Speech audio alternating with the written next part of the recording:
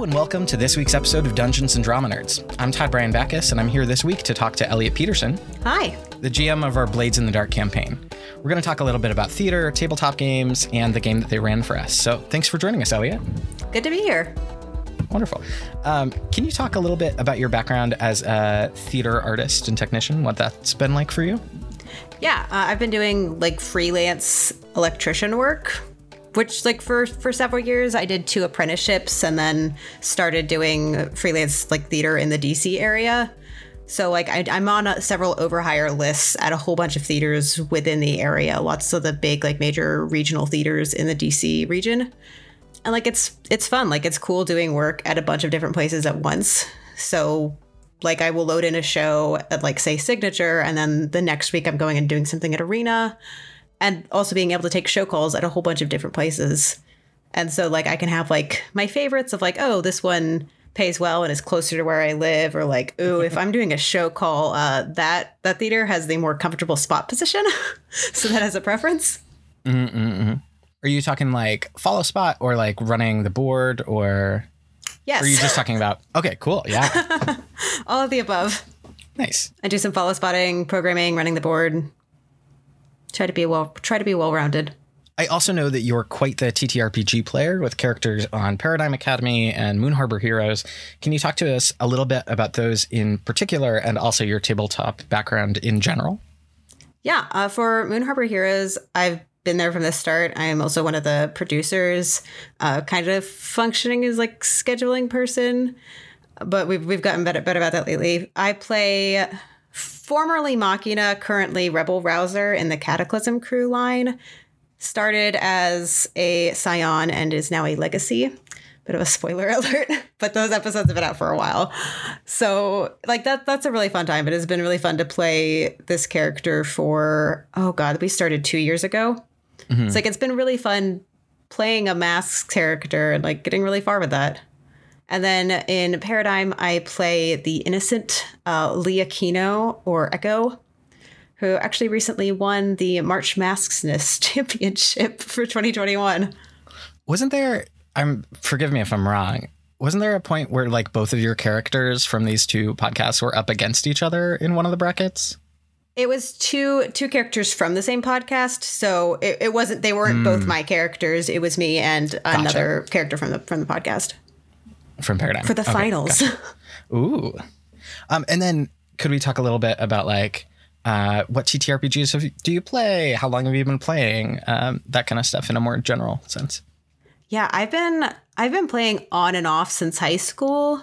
High school, a friend brought me into a group playing 3.5 edition, which is I'm not a fan of D&D now, but it was a fun introduction. We enjoyed ourselves, and then I could never find friends to play with until after college, which is the real struggle of RPGs. Trying to have no, the trouble isn't having a group of friends. It is having somebody who will run at things.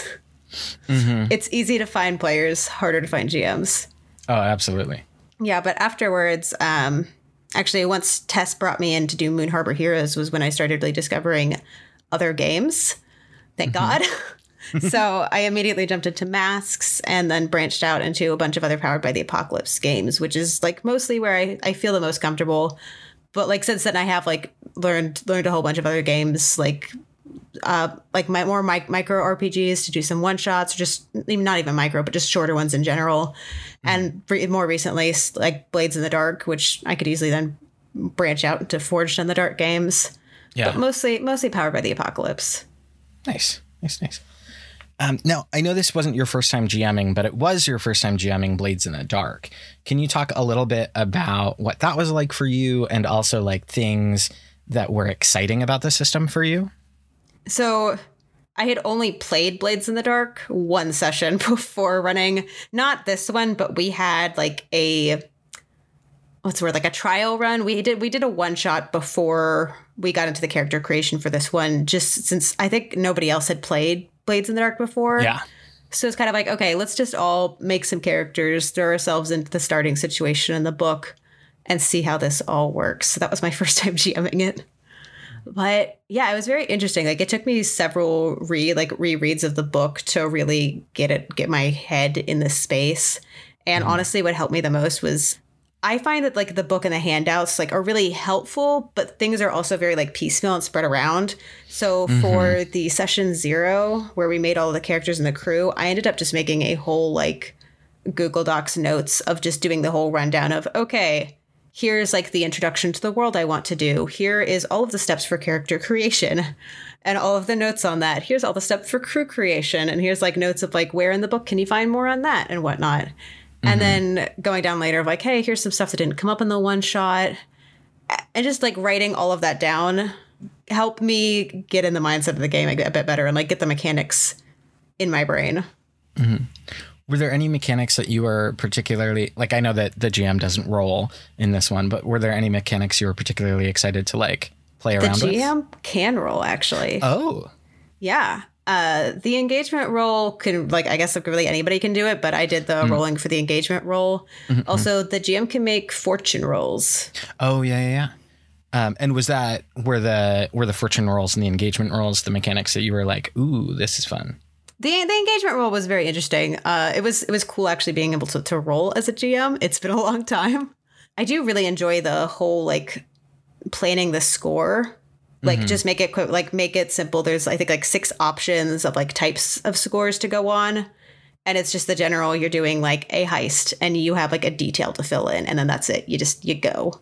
And like, I like that. And also I think one of my favorites is the load. Yeah.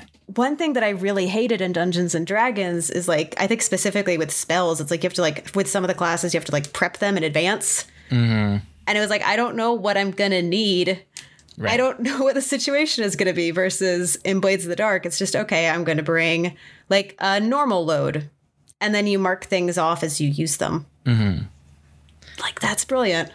I do like the ability to be like, oh, this is what would be useful here. And so I don't need to agonize over like X or Y or Z in my kit ahead of time, but instead just like, oh, I still have some item slots I haven't used yet. Let's do this. Yeah. Like it's really helpful. It's something that's so small, but like is such a huge impact. Now I want to segue a little bit into our campaign that you delivered. That was such a lovely treat to listen to. And while we don't want to get into spoiler territory because, you know, only the first episode of the AP is out so far. Can you talk a little bit about like, what are the things that you really wanted to latch onto or lean into as you were kind of setting up what scenario they might be encountering? The stuff that I was trying to like find to latch onto to make like a starting situation, since the book advises for the start of any campaign, no matter the length, like you want to throw these characters into the action and not have them floundering at the start of like, oh, what kind of score do we want? They can figure that out later, but you want to start something. So the book specifically recommends having like 2 or 3 factions involved. So what I really enjoyed was trying to find which factions kind of fit with the group, since there was a mix of when they made the characters, they already had ties to some factions, like for good and bad. And then also I had gone around and asked like for you as players, which factions are catching your interest.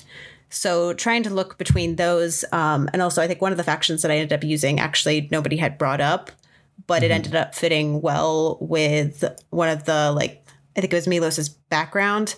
And also when we ended up coming up with, after the session 0, I had realized that we hadn't come up with a product for the crew to sell. So they came up with booze, which is like, I guess like ghost liquor. Yep. We never came up with, like, we never settled like exactly what it does, but like it's ghost haunted liquor. And so that ended up tying into a faction that nobody had mentioned, but like it seemed like it fit. So it was fun, like trying to see, like in the book they have about half of the factions listed have like more details. And so some of them have like situations that they are currently in. So it was cool, like looking through those and being like, which one's going to fit with this group, if any, with the factions. It had taken me a while to try to figure out which ones would mesh together. If that makes sense. Because like they have to be like there has to be a conflict going on. So it was hard to figure out like where things that would fit that would also like really engage all 5 characters. So it took a bit of trying to figure that out. because there was a lot of things from all of these characters that I wanted to bring in. I wanted to have like Ellery's goober rides that actually came up a decent amount. Mm-hmm. That was fun. I really enjoyed bringing in, like, for Morena. I get the Trisha didn't come up too much, but I did bring in, like, generally the whole like storyline of she's like a princess and lost everything. That was really fun to dig into. We had a lot of fun with Milos. I had asked at the end, like, what is something that you want to see with your character, just like in general from this. And Nick had said, oh yeah, I really want to see him, like, not necessarily find like romantic love, but like bond with somebody, connect. Mm-hmm. And that ended up turning into like everybody just being like trying to play matchmaker, right, with Milos. So it was really fun to just continue to like pester him, like, in a way, like with quotation marks, of just like, here's some NPCs for you. I'm trying to remember. There's this tweet that I saw a while ago, and they were like, tabletop games? You mean flirting with your friends? And what I found delightful listening into the play sessions was it was less flirting with your friends and more, how can I set my friend up with this fictional person right now? It really is. I run like a non-recorded, like a home game of Monster of the Week, and there's eight players. And yeah, there's a lot. And like, I think like 3 of them are currently like 3 or 4 are currently like dating or have some connection with an NPC. Like one character straight up like switched to pararomantic and was just like, I like role playing, like romance with you. And it was like, yeah, I understand. It's really fun. Do you have any tips for like a newbie GM? Like what are common pitfalls that you would like, what's the one thing you would tell someone to avoid and like one thing you would tell someone to lean into? One thing I would tell a new GM to avoid is Dungeons and Dragons. If you are, it's ridiculously complex. If that is your thing, good for you, happy for you. If you are trying to learn to GM, it's not helpful whatsoever. There's so many games that like have whole like sections for the GM that actually really teach you how to GM in like a practical way, not like here's tables for you and here's like how to make dungeons. It's more of like, hey, here's how to make a story, which I think is like the important thing. Things to lean into. I think honestly, like lean into doing less, if that makes sense. Like lean into your players, give your players chances to build up like some of the lore of the world, like make up NPCs. They will be more engaged if they are also creating stuff. For sure. Also, like, it's so easy to just like immediately be like, oh yeah, here's like your cousin. What's their name? Tell me about them. Let me just sit back and like, you could tell me everything about them. Mm-hmm. I had seen a bit of advice that I thought was like really, really salient recently, which was like, plan simple adventures. Your players will make them complicated. Yeah. Like it will always go sideways. Make something simple and let them make a mess of it. Yeah. Like when I was prepping for this and I had like the first score, it seemed super simple. And I'm just like, should I like come up with like something like as like a backup for like a second one just in case? Oh my God. They took so long on the first one. Isn't that always the way? Yeah. I was just like, wow, like this is great. This is entertaining. Like this is good stuff. But oh my God, this is taking so much longer than I thought it would. Is there anything that you have coming up that our listeners should know about, whether that's on another podcast or another just like project in general you're working on? And also, can you plug your socials for us? Yeah, I think the only thing coming out that isn't like the usual, like I'm on Moon Harbor and Paradigm, is that Paradigm is doing like a whole bunch of one-shots for Free Comic Book Day coming up in August. So I'm going to be running a one-shot of Thirsty Sword Lesbians, which is also going to be featuring Percy from this podcast. Yeah, and I could be found, I'm on Twitter at Elliot Yelen. Elliot with 2 L's, 1 T, YLEN. Excellent. Dungeons & Drama Nerds is produced by Todd Brian Backus, Percival Hornack, and Nicholas Orvis, and is mixed and edited by Anthony Sertel-Dean. Find us on Facebook, Twitter, and Instagram at DN Drama Nerds. Check out cast bios on our website, dungeonsanddramanerds.com, and tune in next week for another episode of Dungeons & Drama Nerds.